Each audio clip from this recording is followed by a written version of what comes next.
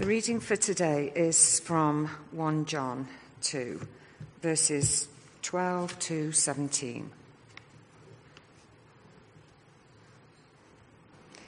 I write to you, dear children, because your sins have been forgiven on account of his name.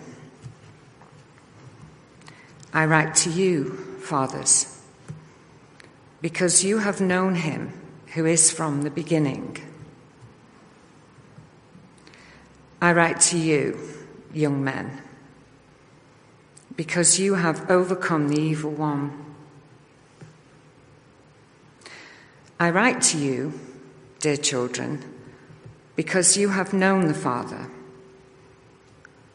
I write to you, fathers, because you have known him who is from the beginning.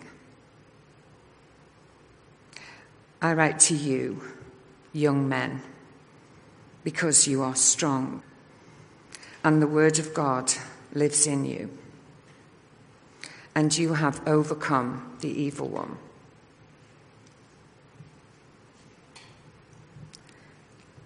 Do not love the world or anything in the world.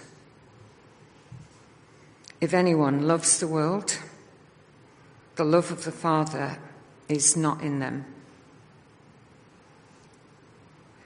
For everything in the world, the cravings of sinful man, the lust of his eyes, and the boasting of what he has and does, comes not from the Father, but from the world. The world and its desires pass away, but the man who does the will of God lives forever. This is the word of the Lord.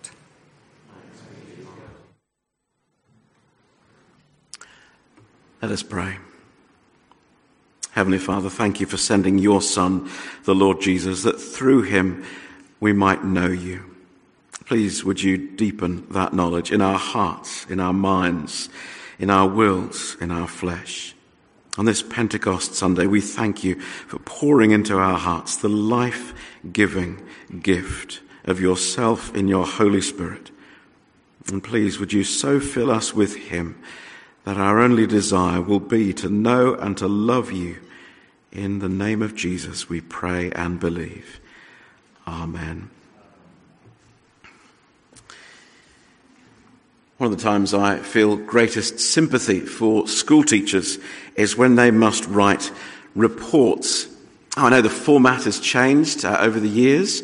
If you're a parent with a child in school nowadays, especially primary school, you'll probably know that often teachers these days use pre-programmed sets of phrases, a phrase bank, and they press various buttons and then out comes the report. And you hunt in the density of this paperwork for something personal within there.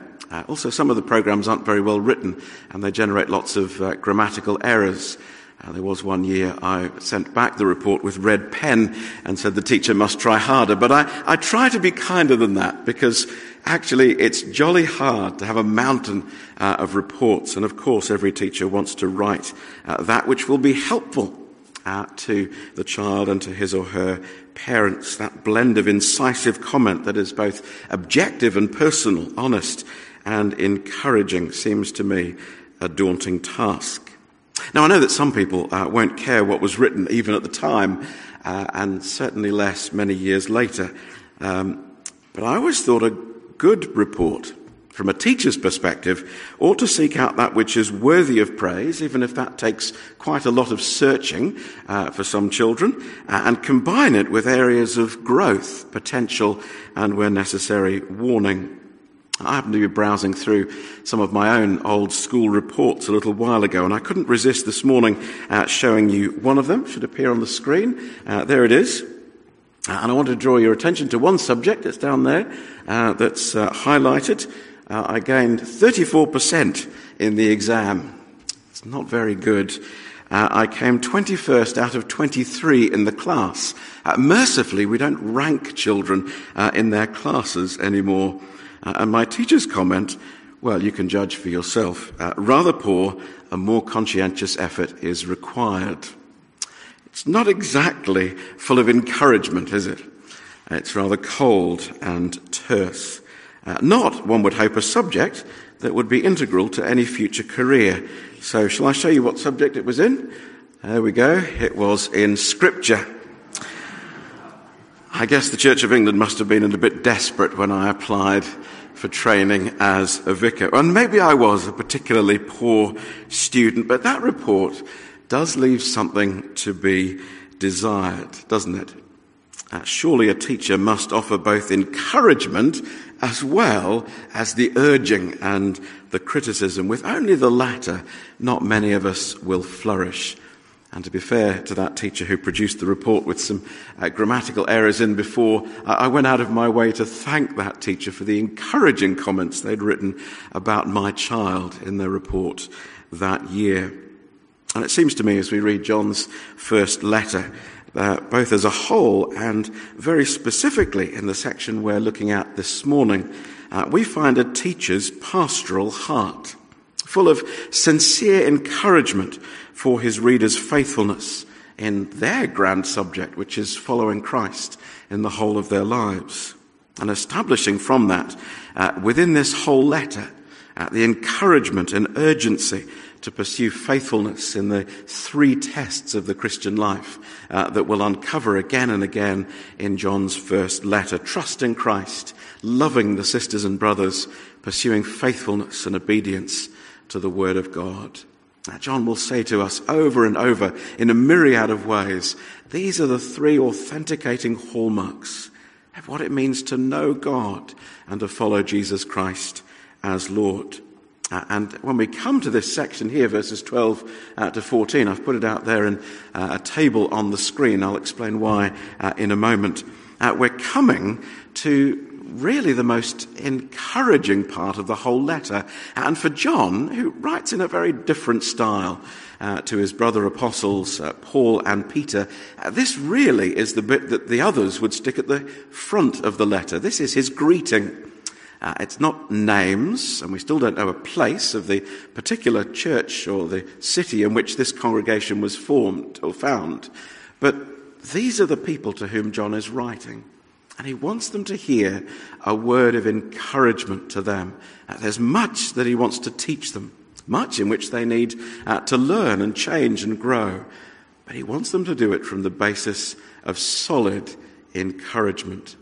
So although it comes here, halfway through chapter 2, this really is the headline, the encouraging headline for the whole letter. Or if you like, in a school report, this is the personal paragraph written at the end that begins with warm encouragement about the progress of the child.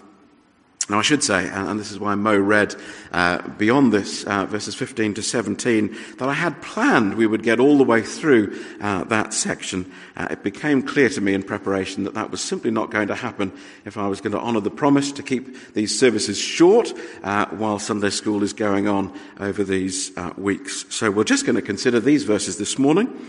And we'll come back after half-term and we'll look at verses 15 to 17 then. So don't be alarmed if it seems I've been going on for a while and we haven't yet got to the even halfway point of the reading. We're cutting it off and just doing this part today.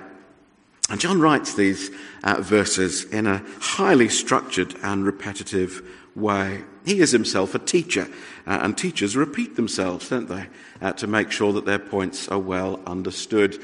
I remember my father telling me when I started in preaching, from his experience in business and in pitching projects to get people to sign up to them, he would say, tell them what you're going to tell them, and then tell them what you've told them.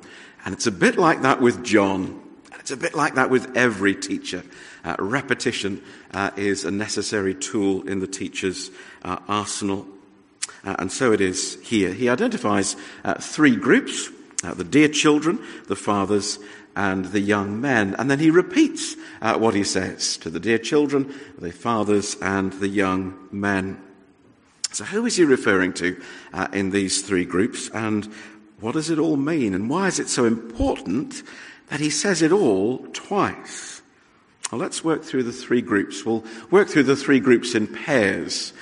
So we'll look at each pair at the same time. So there'll be three sections we're going to look at in this passage this morning. But remember the note.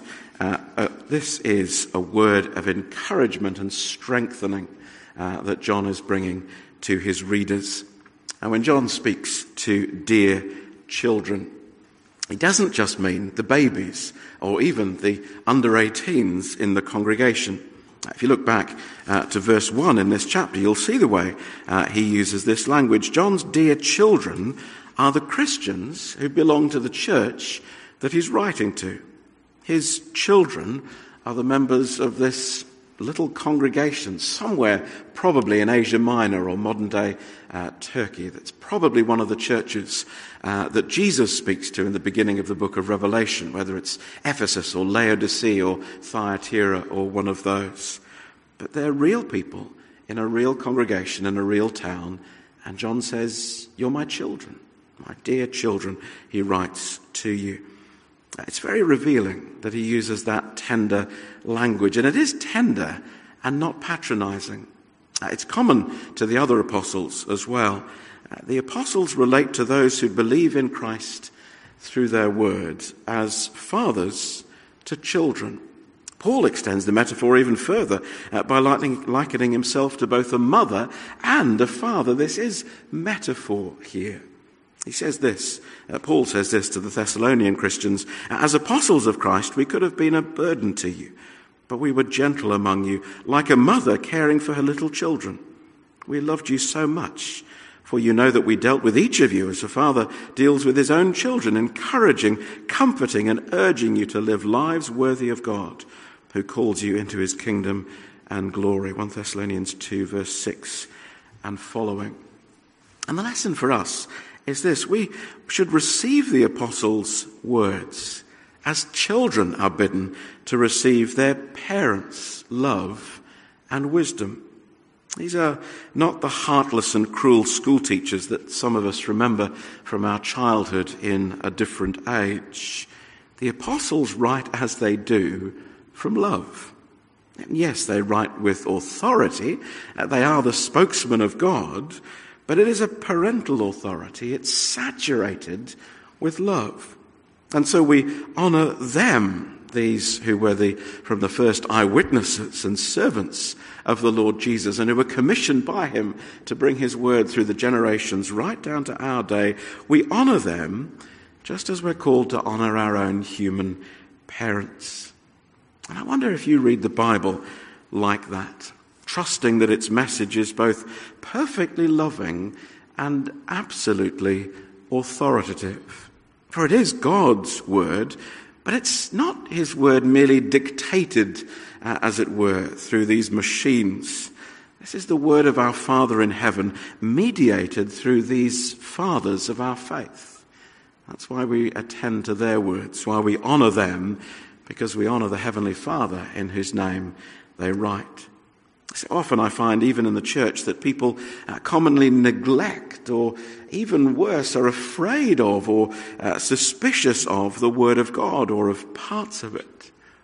When we see or hear these words as children of a loving parent to their child, and not their own words, but the words of the loving Heavenly Father that he has given to them for us, then I think we must receive them in a different way, in the way then in which they were intended.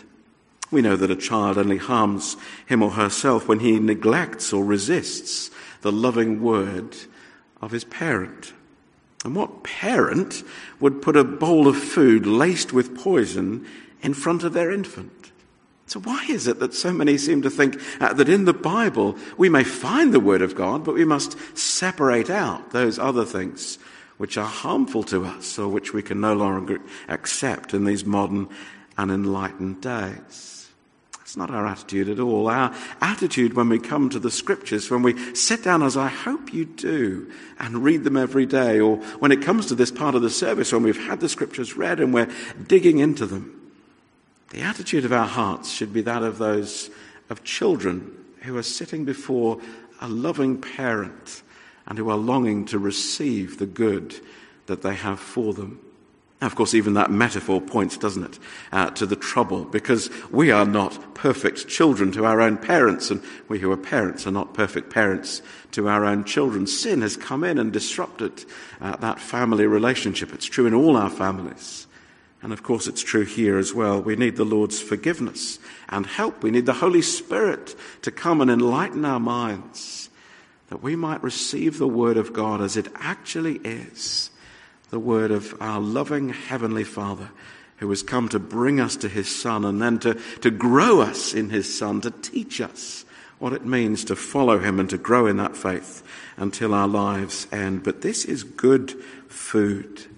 This is words for our strengthening and encouragement. And when John says, my dear children, he's alluding to that loving bond that unites us to God via the medium of the word brought to us by the apostles' testimony to Christ.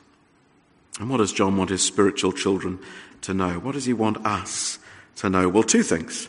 I write to you, dear children, because your sins have been forgiven on account of his name. That's verse 12. And then verse 14, I write to you, dear children, because you have known the Father. And what's really important for us here is that we grasp that John is, as we say, speaking truth that is two sides of the same coin. Although he uses very different language, the forgiveness of sins, knowing the Father, what he's saying is that these two experiences are one and the same. And if we try and detach the one from the other, then we will in fact lose both. And when we realize that and receive it, then it is enormously strengthening for us who believe in Jesus Christ. Your sins have been forgiven on account of Jesus' name. You have known the Father. And each one of those can be used to strengthen and sharpen and test the other. Do you believe that Jesus died for your sins? Do you believe that the blood of Jesus, as John was teaching us a couple of weeks ago, has purified you from all sin? Do you trust him? Well, if so, then it is true of you that you now know God. You now know the Father. He is your Father, and you are his daughter or son. Indeed, the tense that is used means this: you have known the Father, you know him now, and you will continue to know him. This is not just true once that it can then be forgotten or changed. Once you're in the family, you're in the family. Do you trust Jesus for your forgiveness? Well, then God is your heavenly Father and will always be so.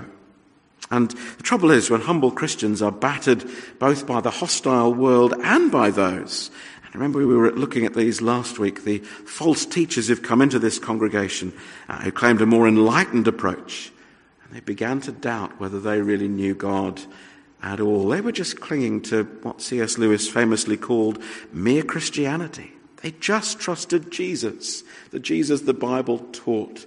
And now these sophisticated teachers had come in and were saying to them, well, it's not really enough, and actually it's a bit too simplistic. You need this new doctrine over here. And they were confused. I remember as a very newborn Christian in my first year at university, I became a Christian in a strongly charismatic or Pentecostal environment, and I was told that unless I spoke in tongues, I had not yet been properly converted. And night after night, for weeks on end, I would cry to God to give me this gift of being able to speak in tongues, just like they did on the day of Pentecost. And I was told that until that happened, I wasn't yet properly a child of God. And then I discovered in the New Testament that Paul says that not everybody has every gift of the Holy Spirit. Do all speak in tongues, he says? Do all prophesy? Do all interpret? And the answer clearly he expects is no. God distributes gifts in a myriad of ways, and no Christian has them all. It's one of the ways he reminds us that we need each other. We'll come back to that emphasis another day. And don't mishear me, I rejoice that the Lord gives as one of his gifts to some of his children the gift of praising him in ecstatic tongues. What a wonderful gift it would be. But it's not every child of God who has every gift of God. And it wasn't until I read what the New Testament really taught that I realized, no, if I've trusted in Jesus for the forgiveness of my sins, that's enough. I've come to know God as my Heavenly Father, and I don't need any second experience or subsequent enlightening in order to become a different kind or a proper kind of child of God. Do you believe in Jesus? Then you know the Father. That's it. There are no two stages, two classes in Christianity. We can reverse this as well. There are some, like the corrupt teachers who have unsettled the church that John is writing to. There are some claiming you can know God without coming to him through Christ and his cross.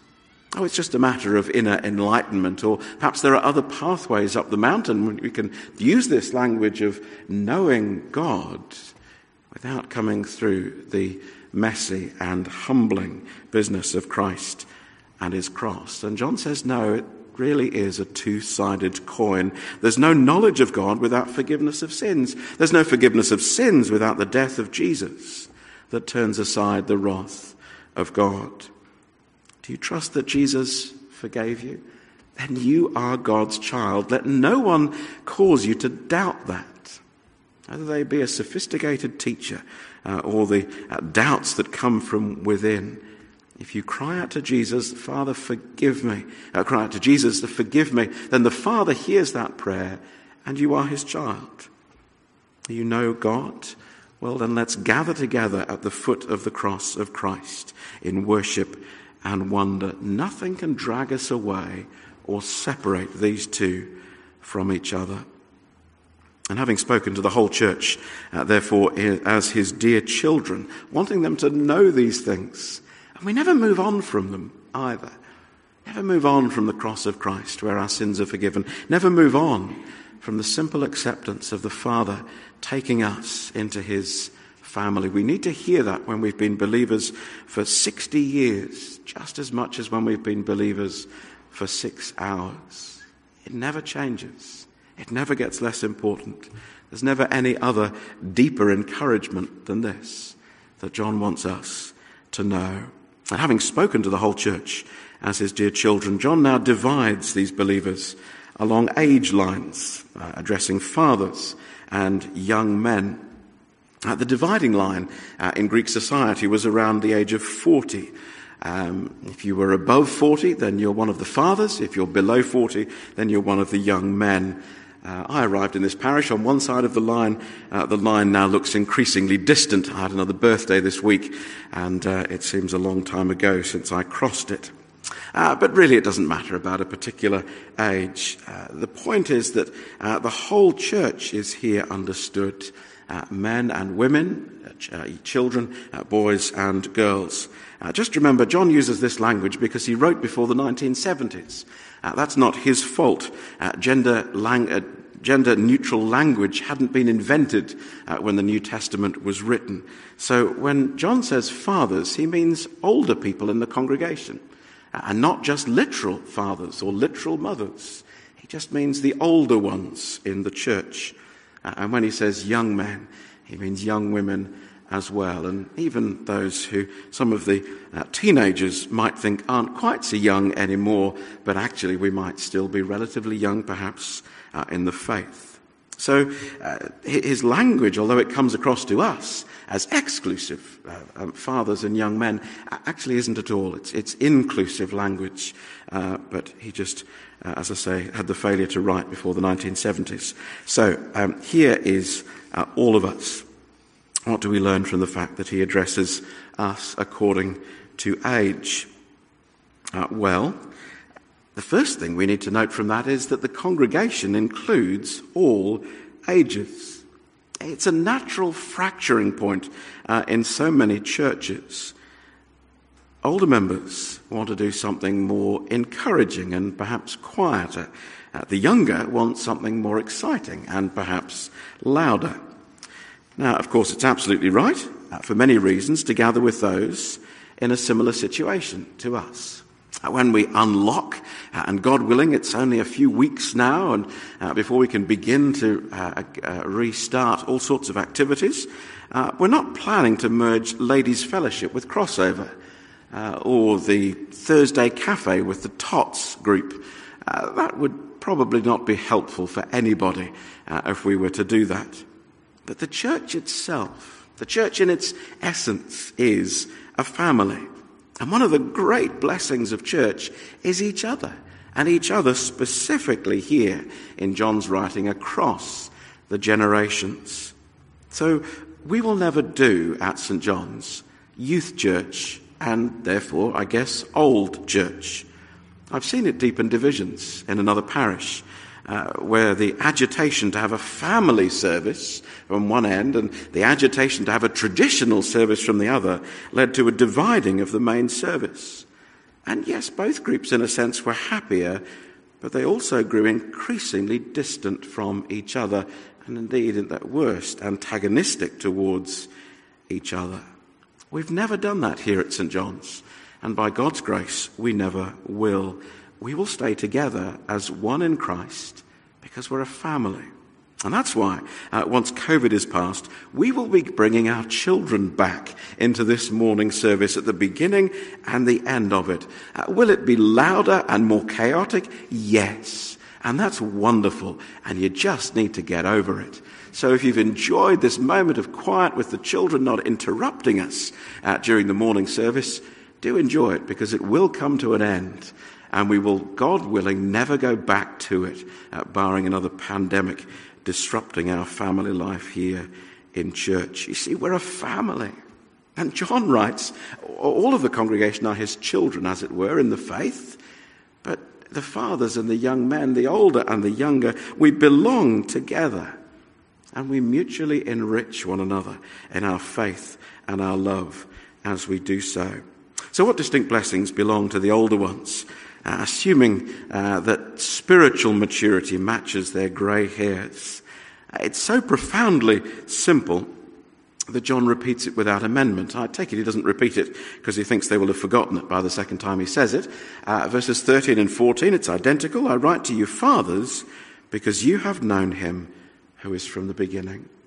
And then he says exactly the same thing again. Now, he's not saying that the younger believers don't know the Lord Jesus, he who is from the beginning.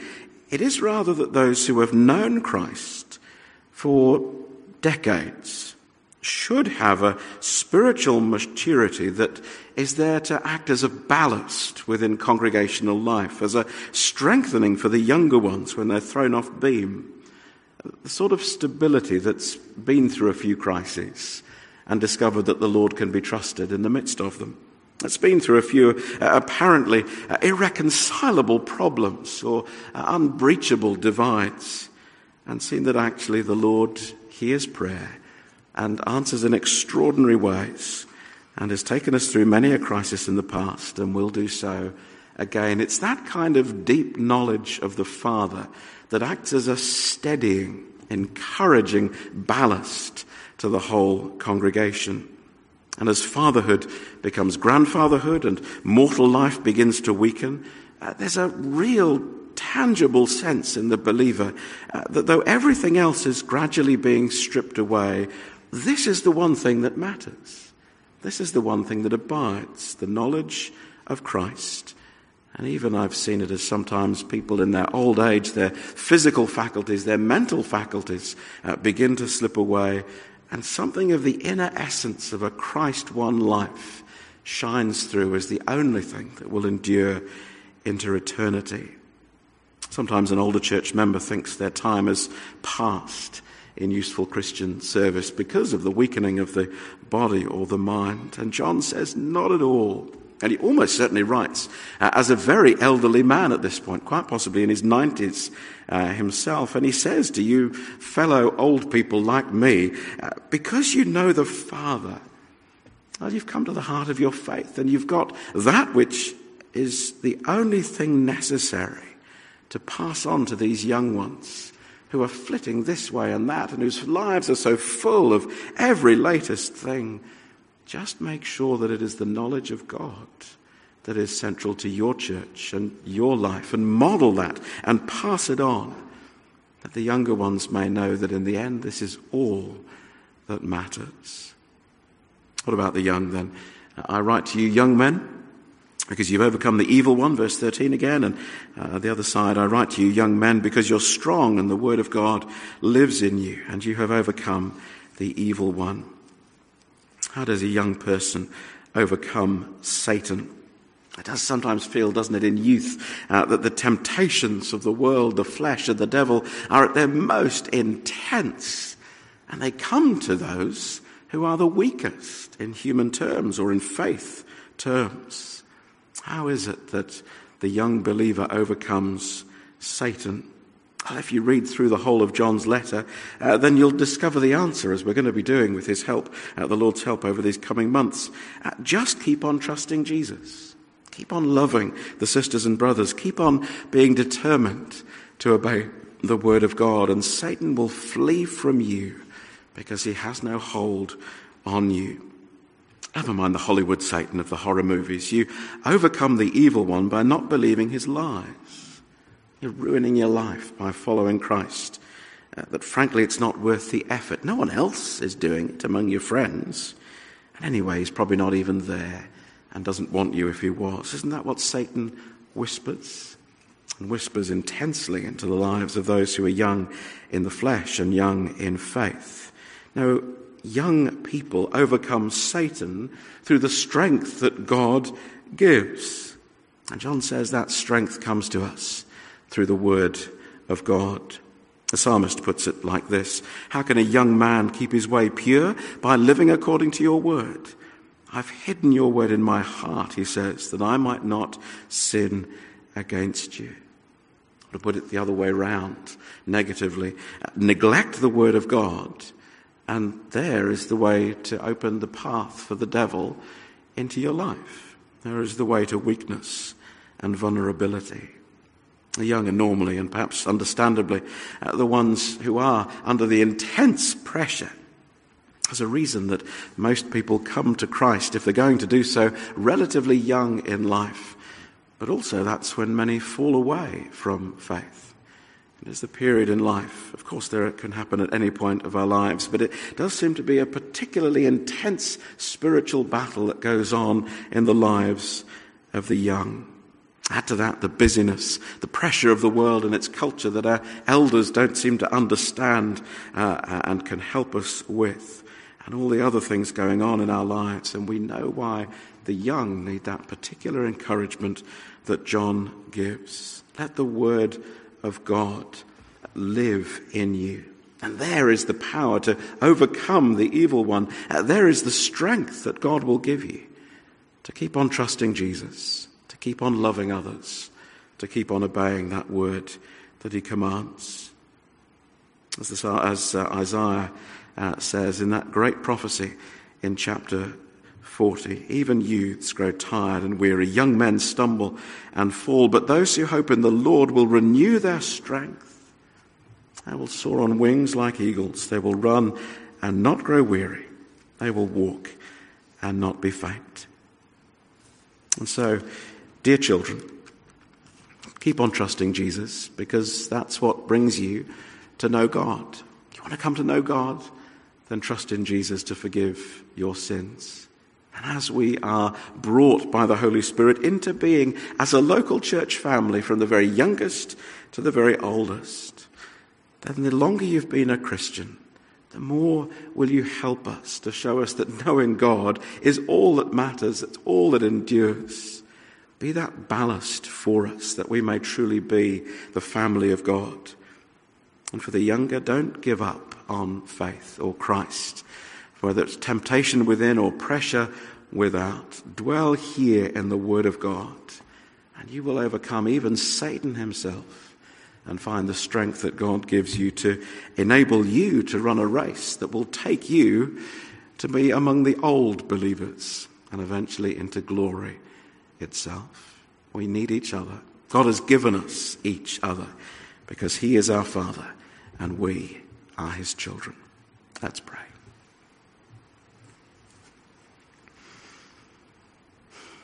Our gracious God and Heavenly Father, thank you for this word of encouragement.